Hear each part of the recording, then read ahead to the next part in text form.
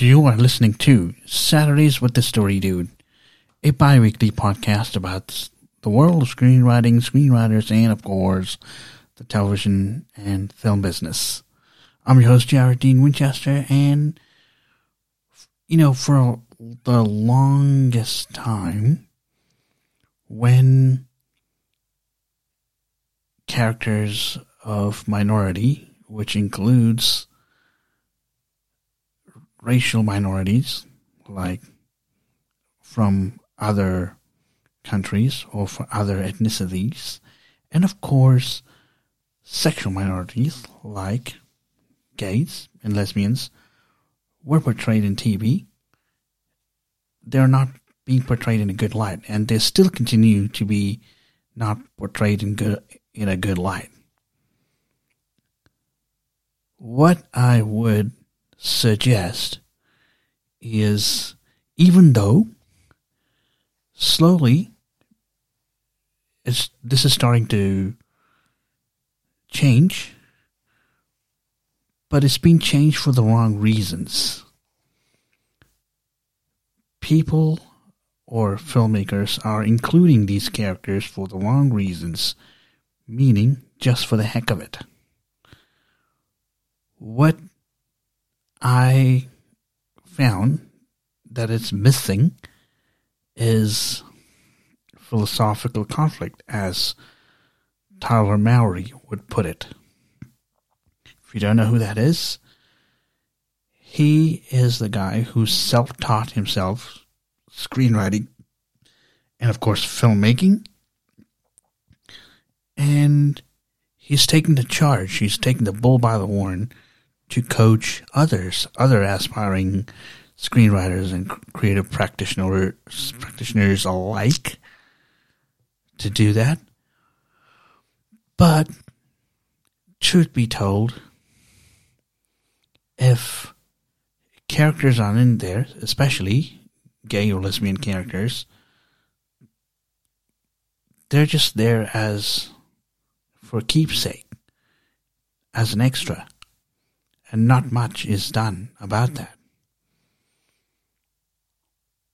And who's to blame? I would say the filmmakers and the creative practitioners who completely refuse to put these characters in a good light. They continue to put the straight characters in a good light. In fact, whenever there's a scene, they glorify it. In fact, they do it so well in terms of cinematography that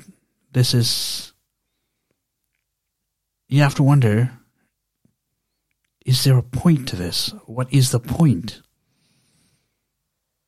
Now, this is where I come in and say that is also done for the wrong reasons. Now, I get that these filmmakers want to showcase the concept of love, but they forget there are other forms of love. And some examples include the love between siblings, between parent and child, between relatives, and the list goes on and on. Take your pick. But what I'm thinking when I say characters are being included or portrayed for the wrong reasons, I actually mean they're just there for the heck of it.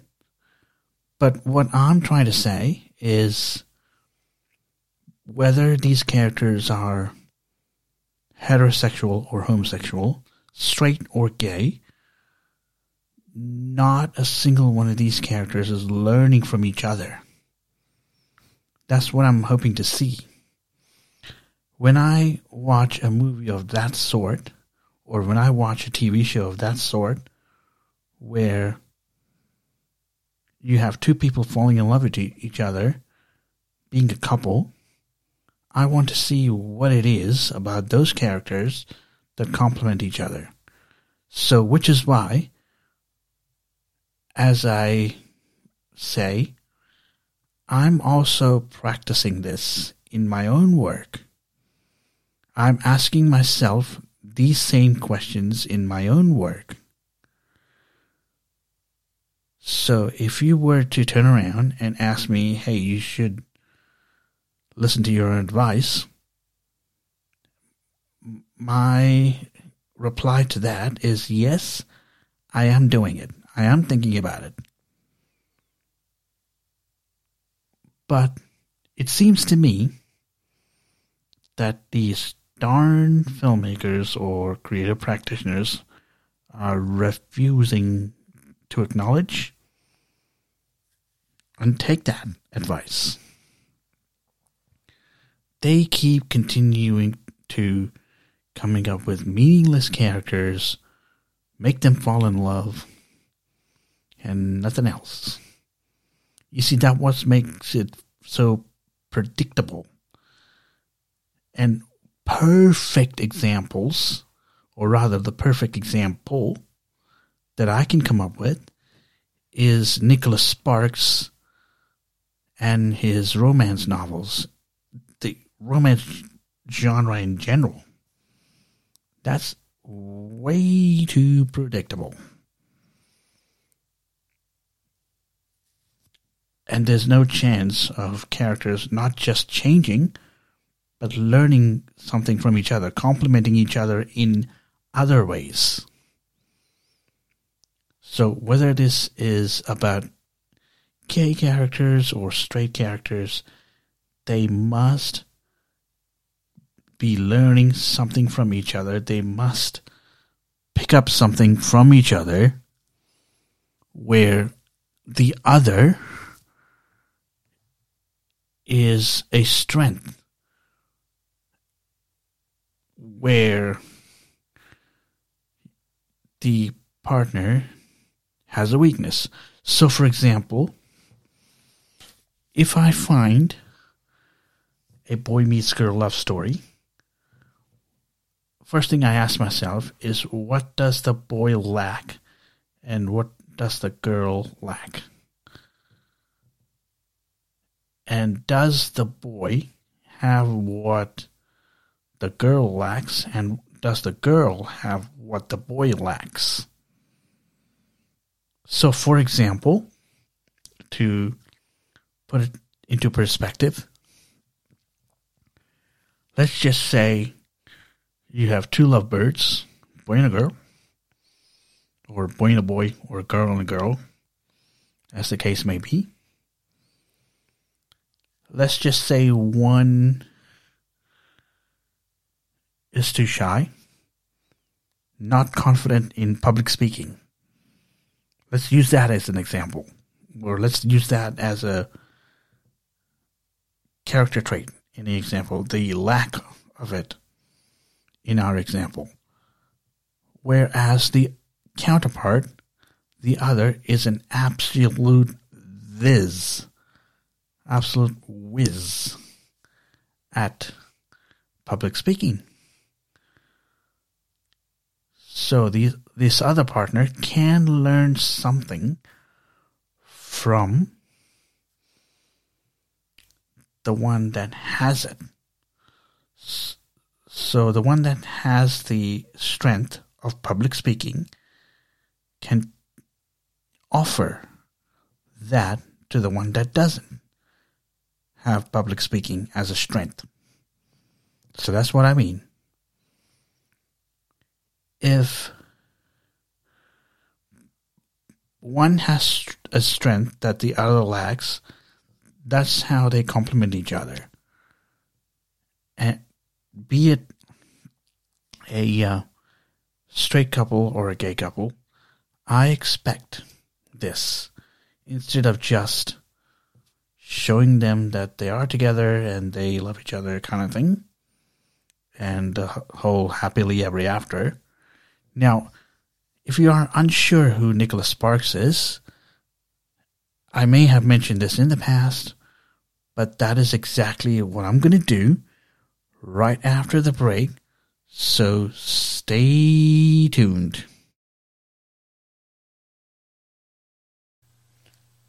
This podcast is brought to you by Spring Wales Productions, where your journey begins. Welcome back. Now, before the break, I was actually telling you about what the filmmakers are doing wrong and how the characters are just being in there just for the heck of it. They're not complimenting each other. And I was giving you an example of that. So continuing on, I would say that in case of Nicholas Sparks, prime example again, I'll give you an example of a film that is super predictable. People will know how it's going to end. No surprises. They just know right from the get-go. So this writer, all he does is sets the scene in North Carolina. He has two lovebirds falling in love with each other, but he also gives them the obstacle of either a terminal illness or some sort of a wall, so to speak. Now, in The Choice, which is one of his movies that I felt the only saving grace there was Tom Welling. I felt that the saving grace was Tom Welling because his acting was what saved it. Barely. Now, his other film that I can think of is A Walk to Remember. Now, actor Shane West was in that movie. Look him up if you aren't aware who it is. If you're not sure who exactly this guy, or if you don't know who it is, I suggest you look him up. I'm pretty sure he's not engaged anymore in the movie business, but if he is, he may be appearing in a few independent productions. But I would highly recommend checking that out. Now, in Shane West, or rather in A Walk to Remember, Nicholas Sparks again gave the girl that Shane West's character was interested in a terminal illness. He did not do the same to the girl protagonist in The Choice, except for hospitalization. Now, as I was saying, stories like this have a very predictable ending.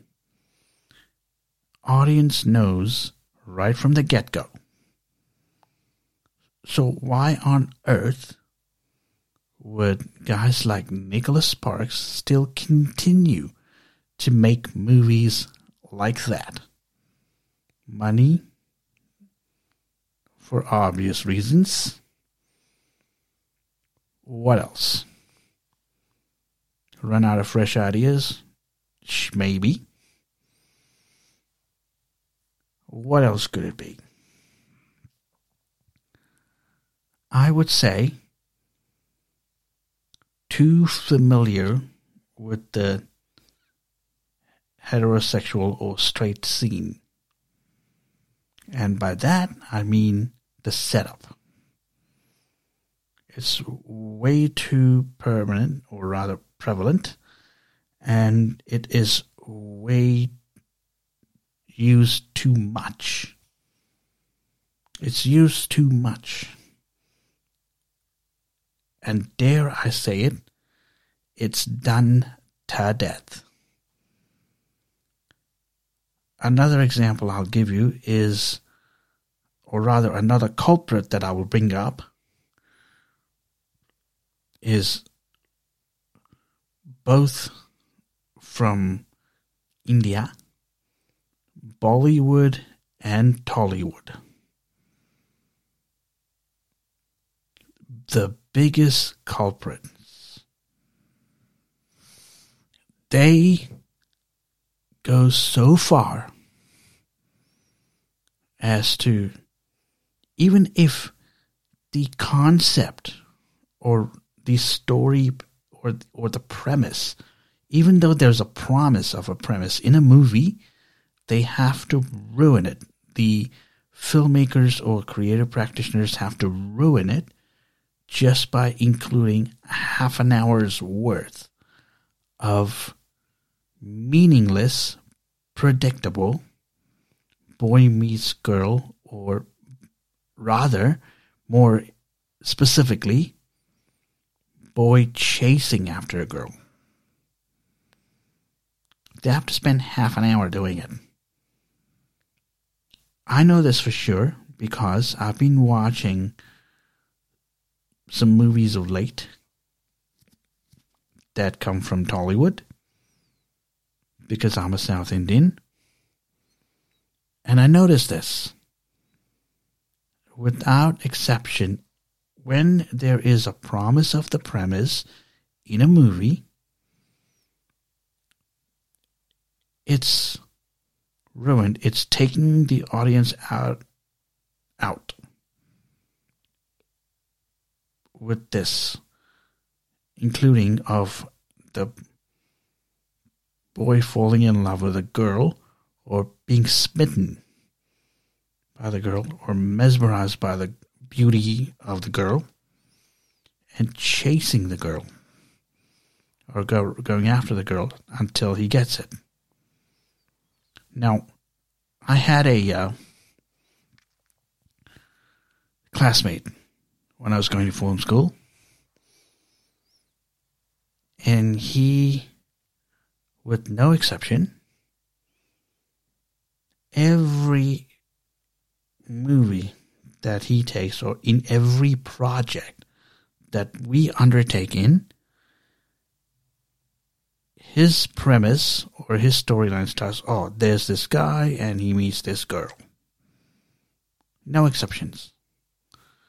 I'm like, dude, really? That's the best you can come up with? But I'll also have to say that sort of thinking is too predictable. Now, and this is where I have to agree with the critics on. Now, I'll reiterate again. This show calls out bad criticism. Just so you're aware. This show calls out bad criticism where it's warranted. But I will agree with the critics on a few things. Not all, but a few things. But I will also call them out on their BS. I will also call them out when these critics are engaging in destructive criticism. Not constructive criticism, destructive criticism. Now, to put it out there, constructive criticism is what everyone, including myself, needs to look for. Now, the takeaway here today is I am following my own advice when I say when you have two separate characters, when you have two different characters, you will need to ask yourself, what are they bringing to the table for each other? And that is also a question that I'm asking myself when I write characters like these. If I'm going to have or characters pair up or falling in love with each other, I'm going to ask myself, what are they bringing to the table? And this is something that you guys need to be asking yourself too. So, with that being said, thank you for joining me today. Thanks you for listening. And until I talk to you again, don't forget to turn that page.